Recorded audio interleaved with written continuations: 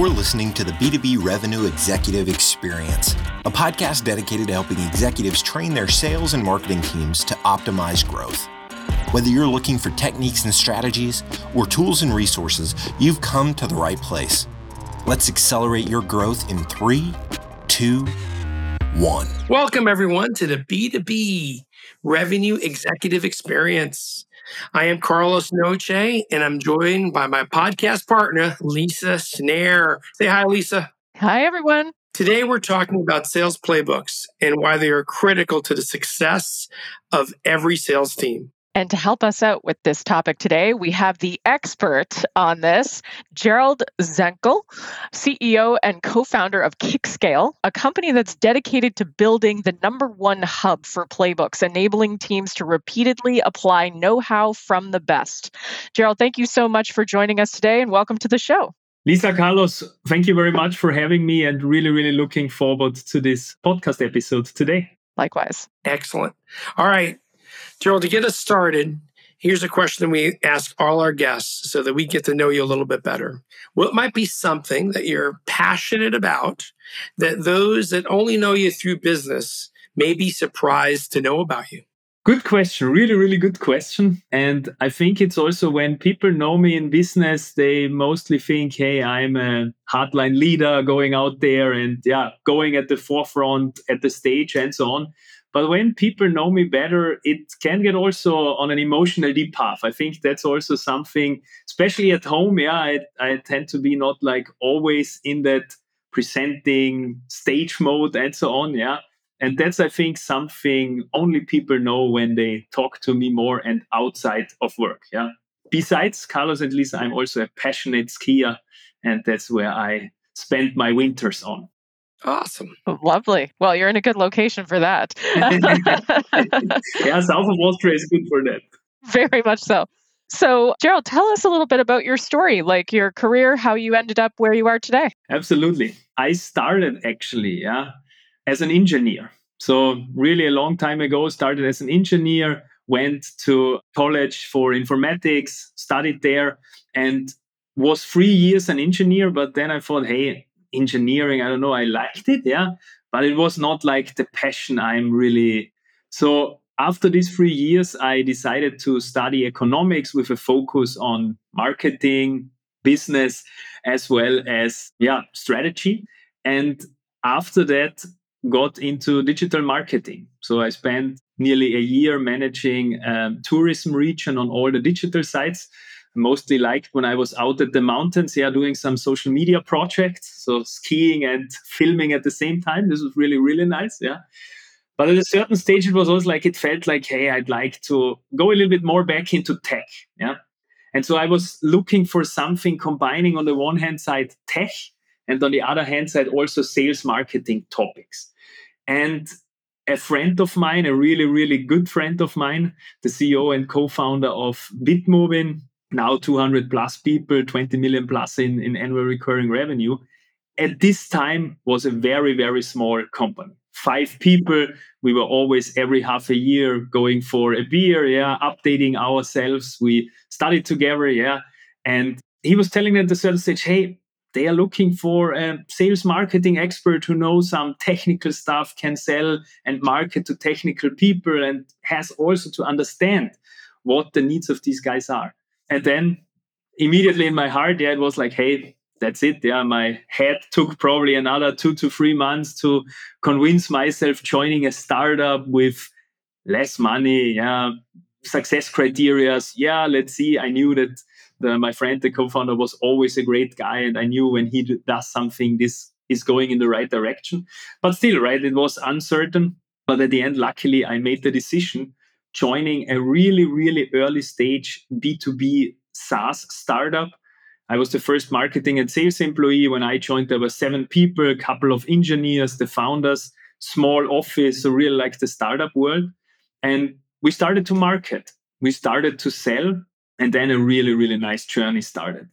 When I joined, they got the first small investment, and then the ride began. And actually, we doubled our employees every year. We doubled our revenues almost every year. And the last 7 years, I was really, really in deep, I would probably say married, with this company, and I really loved it. Yeah, it was like the journey. We were really like a professional sports team.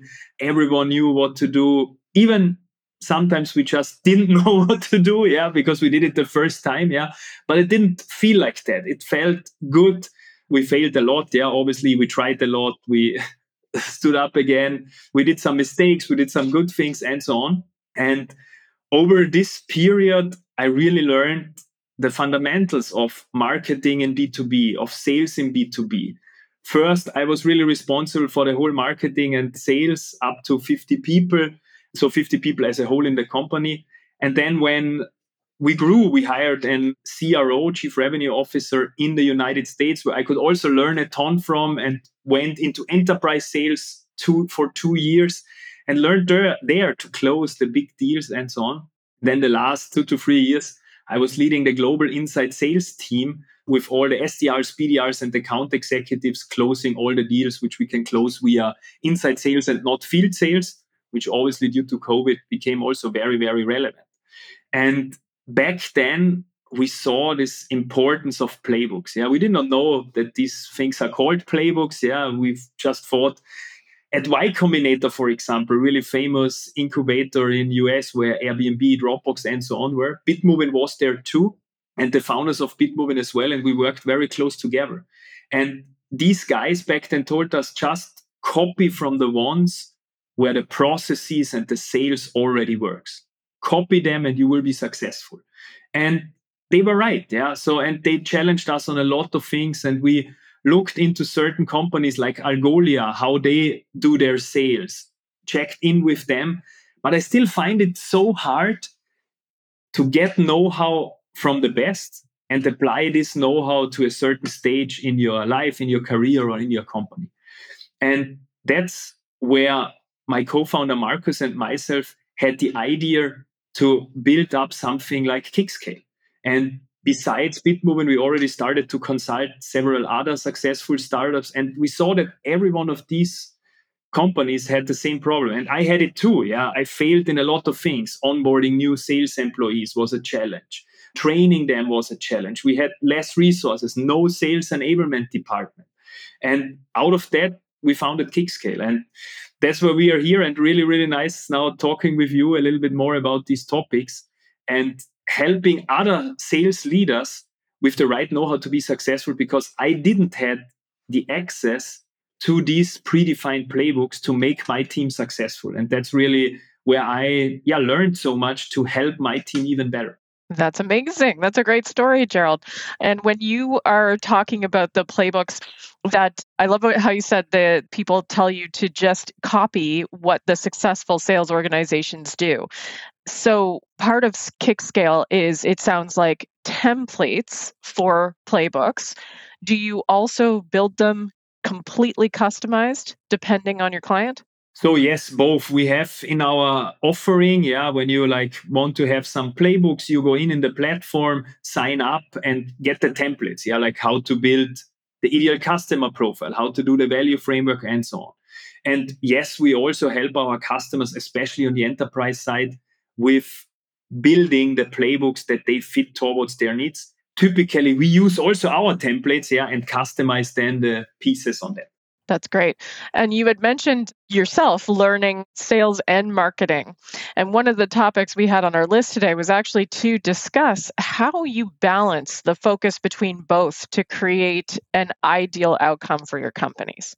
Yeah, that's a very, very good question. I believe that sales and marketing gets closer and closer all the time. So it's more like revenue function instead of sales and marketing. Both departments need each other. I saw it also with my previous engagements with the jobs, with the companies we work together. It's different people, it's different skill sets. You have the marketers producing leads, doing really, really creative stuff, really nice campaigns. On the other hand side, you have sellers, really building up the relationship, helping other people in that sense. Probably not the most structured people, from a sales side.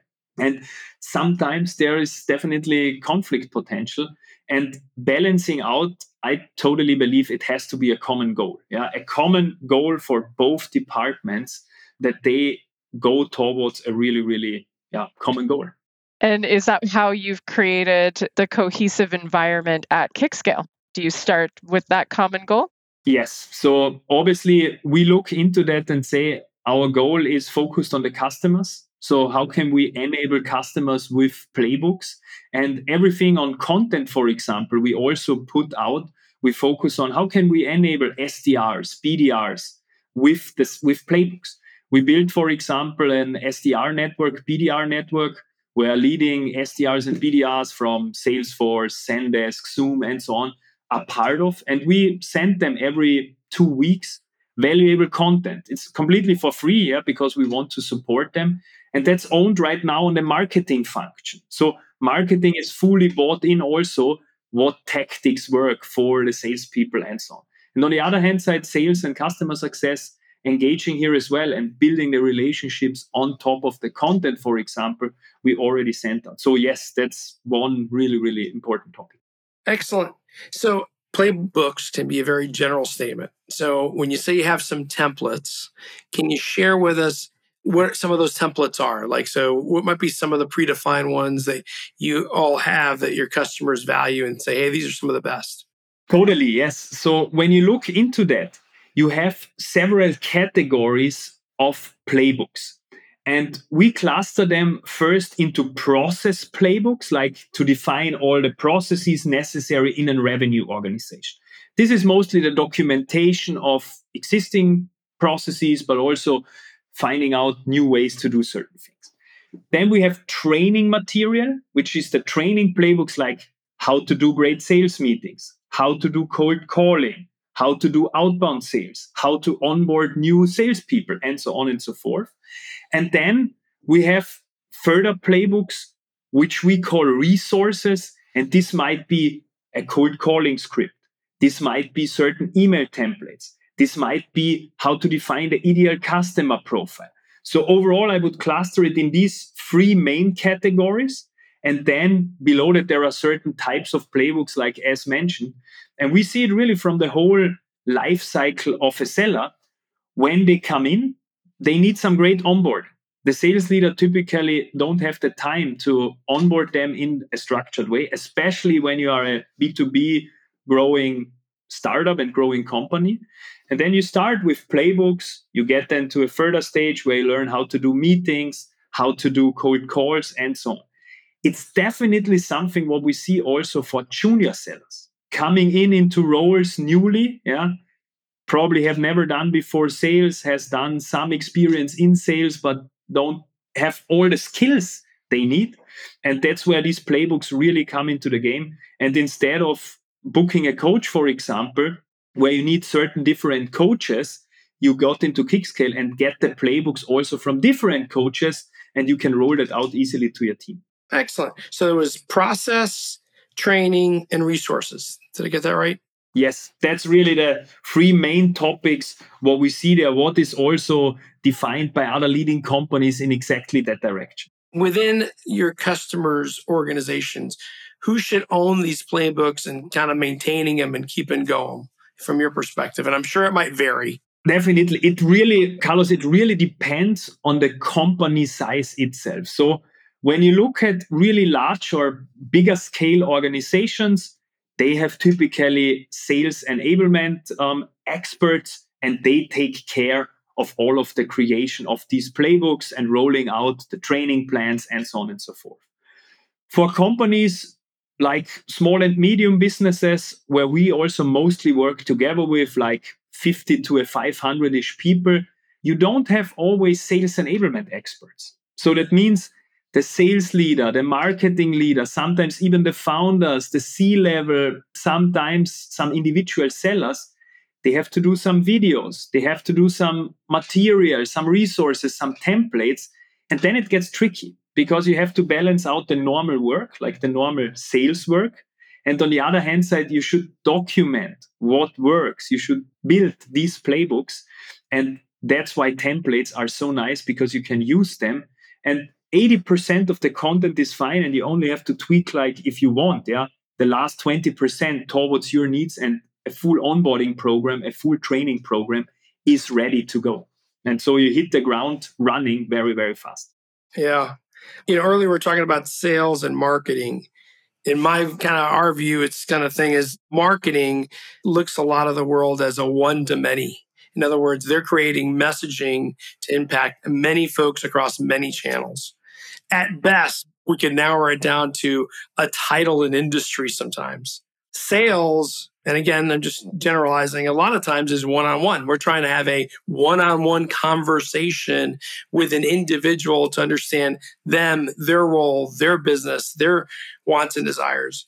And because these two different perspectives, it's sometimes hard to get the organization to kind of come together.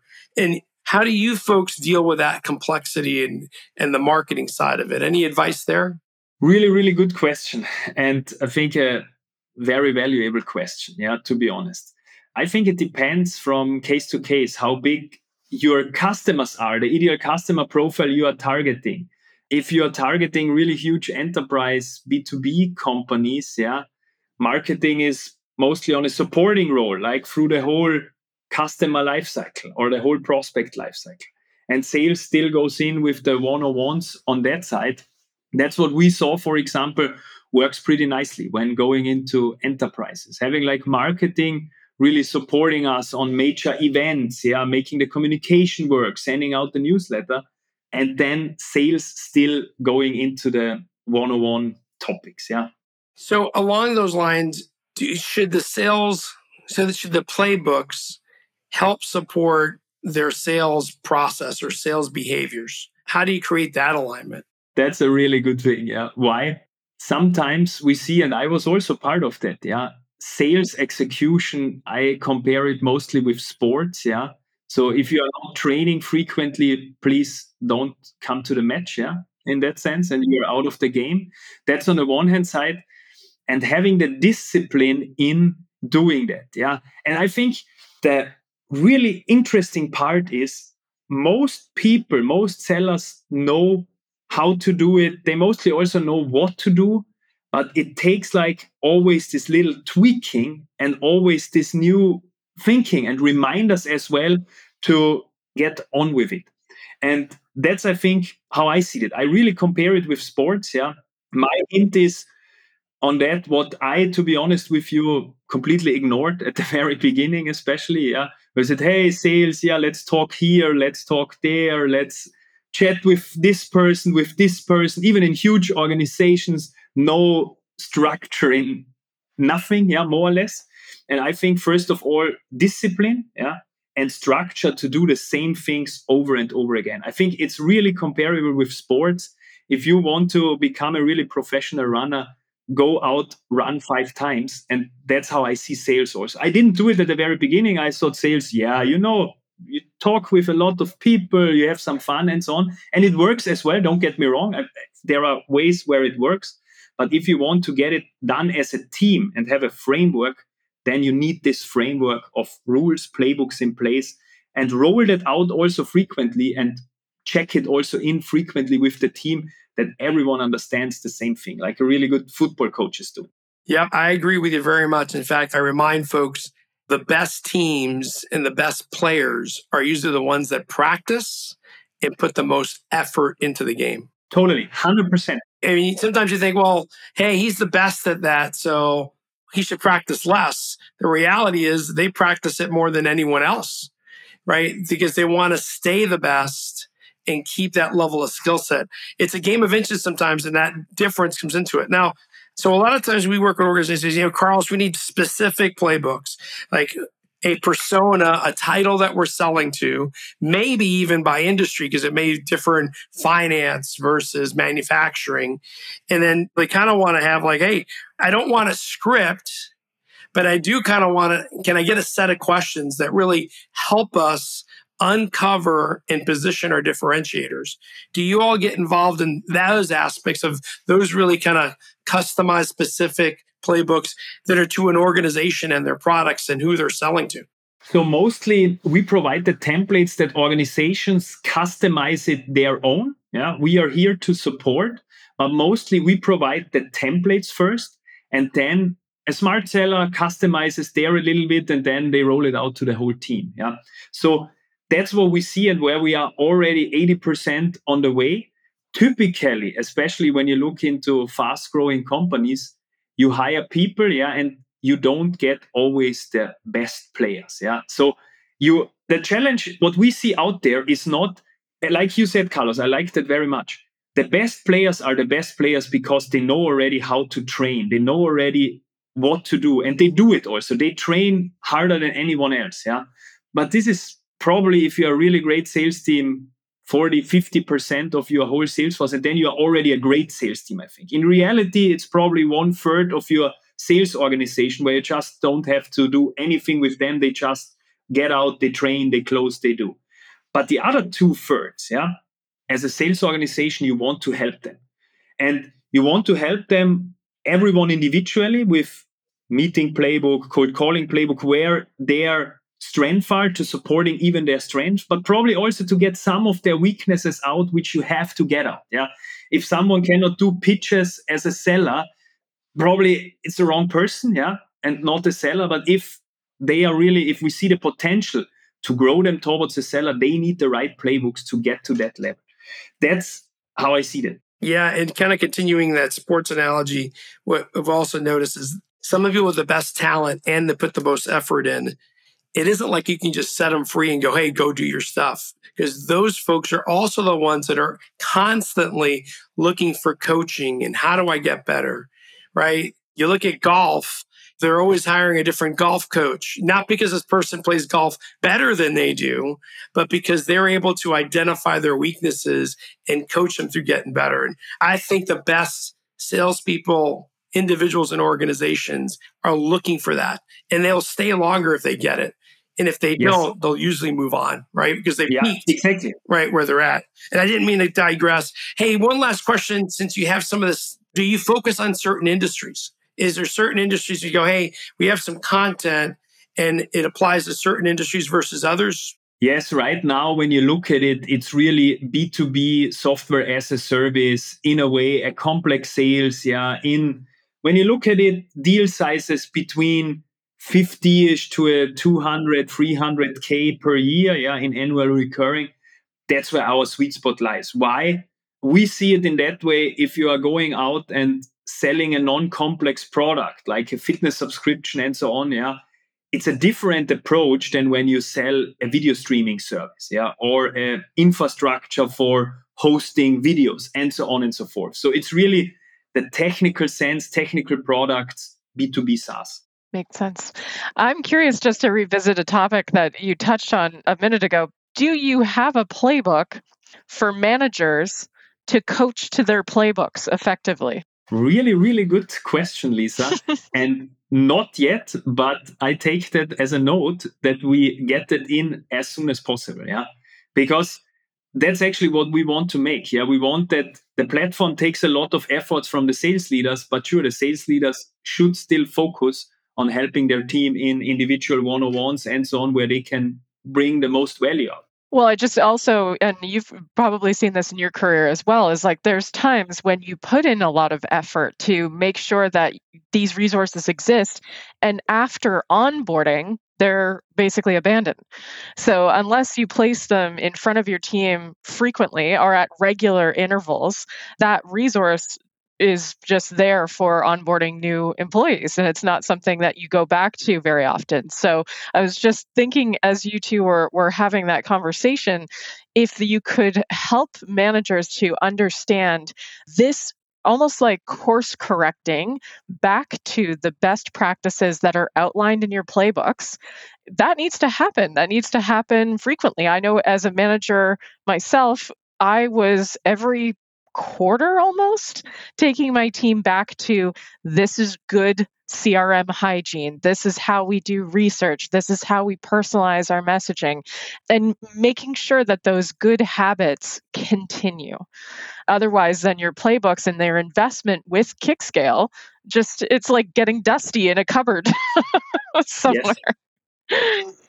Lisa, do you know, I mean, you spoke about it, you know it exactly, right? That as a sales leader, ideally, you don't want to repeat yourself over and over again with the same topics, but we do. I did as well. It's just normal. And you find yourself, whatever, at the mid of the quarter, at the end of the quarter, oh, guys, the Salesforce hygiene is just, yeah. So you find yourself, yeah. And the bad thing is, I did that as well. I reminded myself all the time. Yeah. I said, hey, let's jump on another meeting and so on and so forth. And I think it's still necessary to have some discipline on that, yeah, and to get on a meeting probably. But I don't want to repeat the informational stuff on it. And that's where the playbooks come in. So say, hey, guys, I've rolled out the playbook about Salesforce hygiene. Watch it. The system is checking everything, yeah. And then for sure, I can check in on a quick chat, say, hey, guys, who has not done it? Why? Adopting it. And the system, and that's also in which direction we are going, the system takes care of it. And with integrations into different systems, you also check who closed what's the hygiene and so on, and recommend certain playbooks for certain sellers so that you don't have to take care as a sales leader about everything. Ooh, that's really interesting. So just to put that idea into play, so when a opportunity is at a certain stage, or if a field has a certain amount of data or a certain kind of data in it, would it prompt you to go to a playbook? Is that what you're thinking? For example, yeah, imagine like you are now close before closing a deal. You know, in contract negotiation, whatever, if you have the stage in your pipeline contract negotiation. And then obviously in the system, there could be triggered depending on the close rate of this certain seller, whatever it is, yeah, a playbook for, hey, this is how you negotiate. This is how you navigate through the legal departments, through the procurement departments and so on. Because as you know, people forget about things. I forget so many things. I learned a ton, yeah, over 7 years in a B2B SaaS startup and helping other startups to grow. But I forget it because what you don't use, you just forget. Yeah. And that's why you need these playbooks to remind people about it, because you can train them easily. You can remind it. And sometimes a 30-second, 1 minute reminder video is already enough they need to move the needle. I love that. That's amazing. Well, shifting direction a little bit here, you are a CEO, you're a co-founder, and you get prospected too, I'm sure, daily, if not weekly. So curious to know when something actually captures your attention and might even make you respond from someone who has no relationship with you, like a cold prospecting message.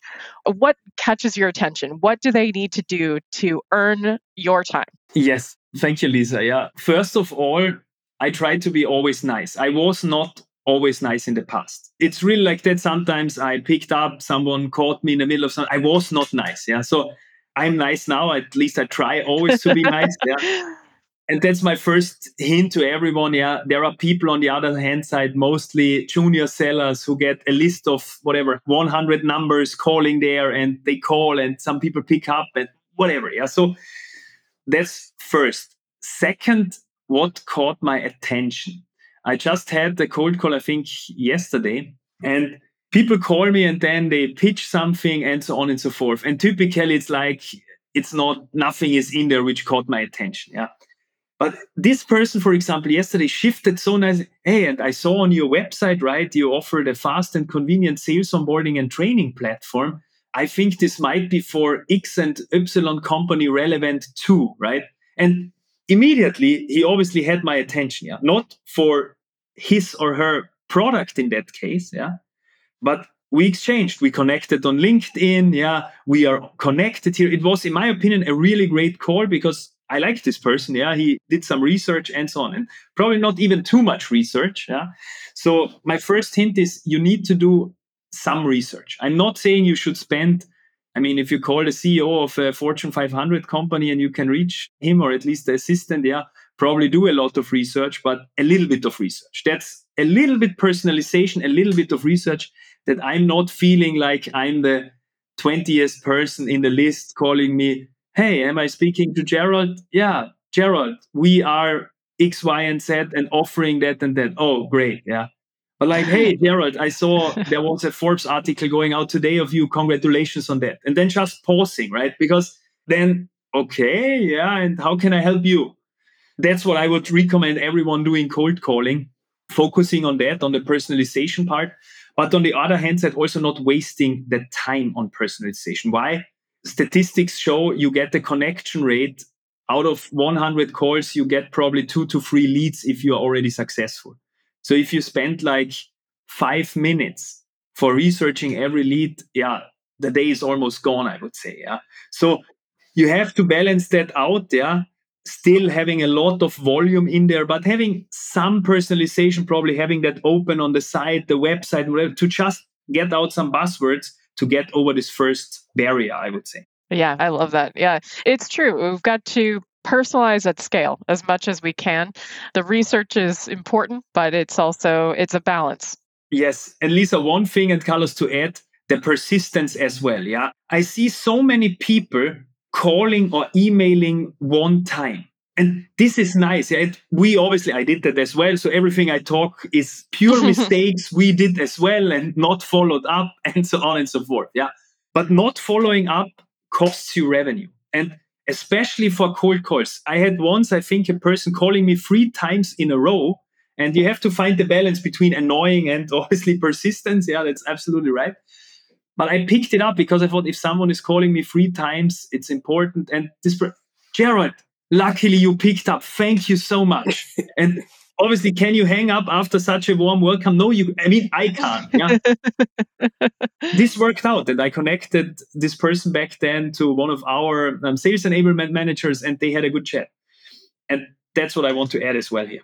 And that's really important. And I've got this question for you because it sounds like you've managed both teams, and it's an interesting stat that 60% of sales reps don't do any outbound. What is the balance, do you believe, between getting leads from inbound versus how much you need to do outbound? Yeah, so we had tons of discussions about that, and also hard discussions. Why? We got flooded with leads. We got so many leads in, which was great. Yeah. But we had no objective measures to measure the quality on the right way. And so the marketing team was frustrated at a certain stage because they were producing so many leads and everyone was saying, hey, leads everywhere, right? And the sales team got frustrated too because there were so many leads, but they were saying, hey, these leads did not go anywhere. And marketing says, yeah, but then tell us what to do. So first of all, before thinking of the ratio of inbound and outbound, I would really clearly define. I know it's not always possible for us. We had also to experiment a lot. This is part of the process, building it up. But making some experiments, hypotheses, and then measuring on that. Yeah. So I think when you go for outbound, you as a seller or the sales team can 100% focus on where they want to go in and why. And this is a really, really nice option. Yeah. Because you can select, hey, I see Turner, yeah, offers great video services. Why not approaching them for a video player, for video infrastructure, whatever? Who would be the right person? I can prospect that myself.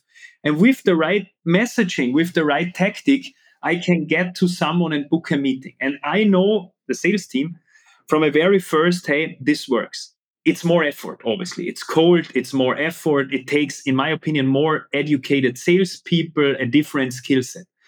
On inbound, on the other hand side, when you get leads in, and especially if you get the right leads in, it can skyrocket.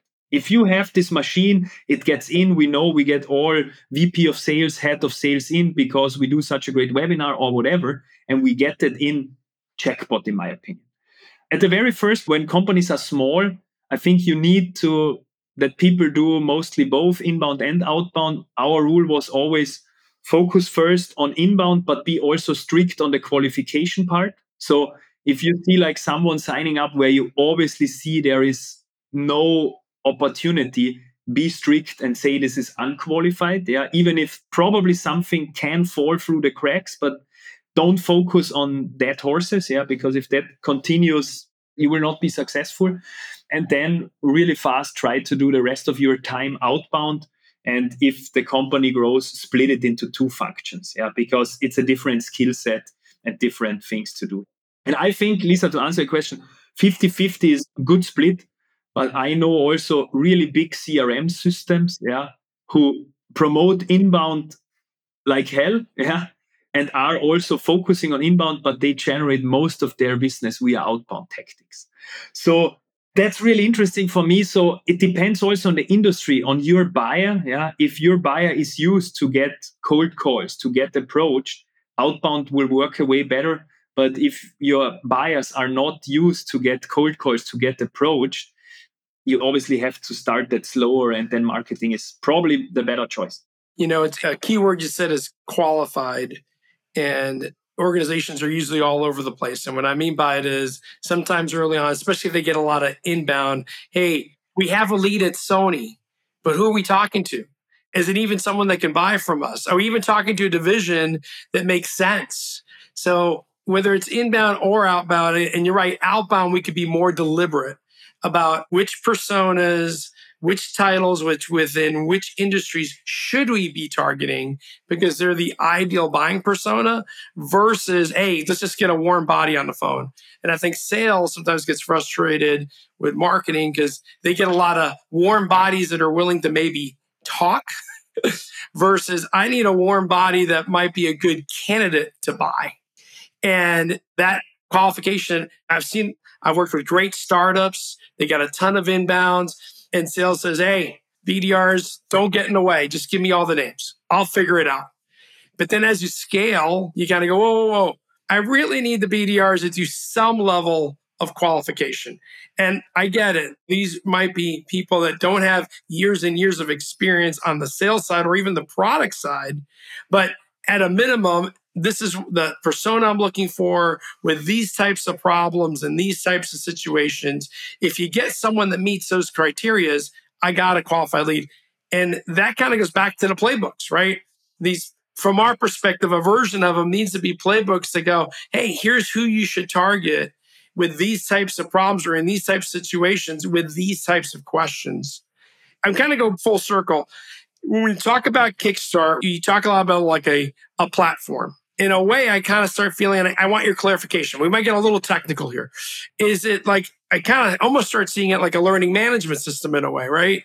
Hey, I log into your platform. It knows, hey, which playbooks I've already done, which ones I haven't.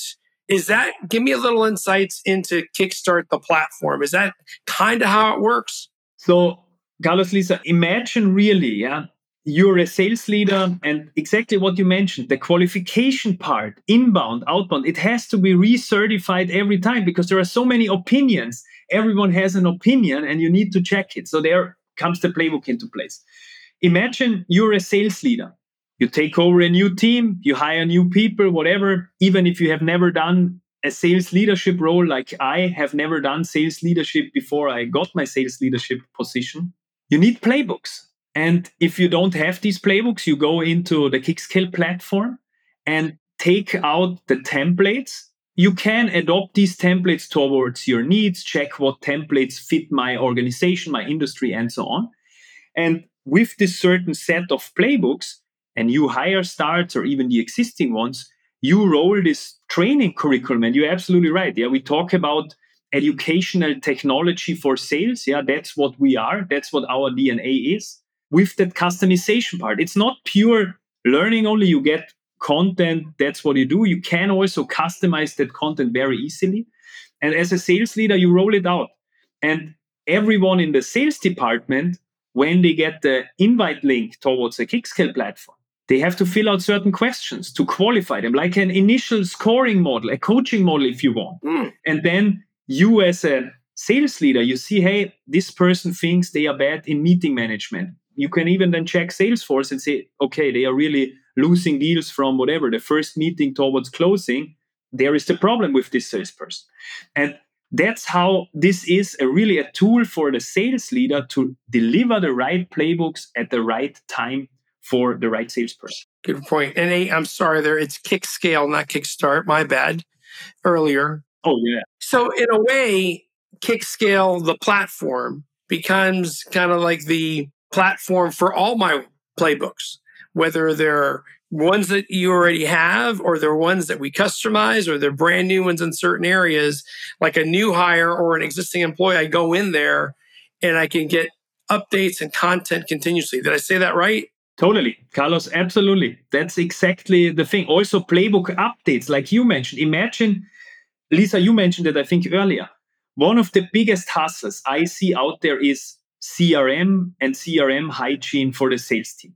And what I have seen also in a lot of sales organizations, it's not the problem that the CRMs are so complex, but the problem is that sometimes, and in most cases, the expectations are just not clear what to do and what to fill in Salesforce. And so instead of filling something in, people say, hey, okay, I get it. I don't do it. I wait until my sales manager screams at me or sends me frustrated emails, or the CEO or whoever.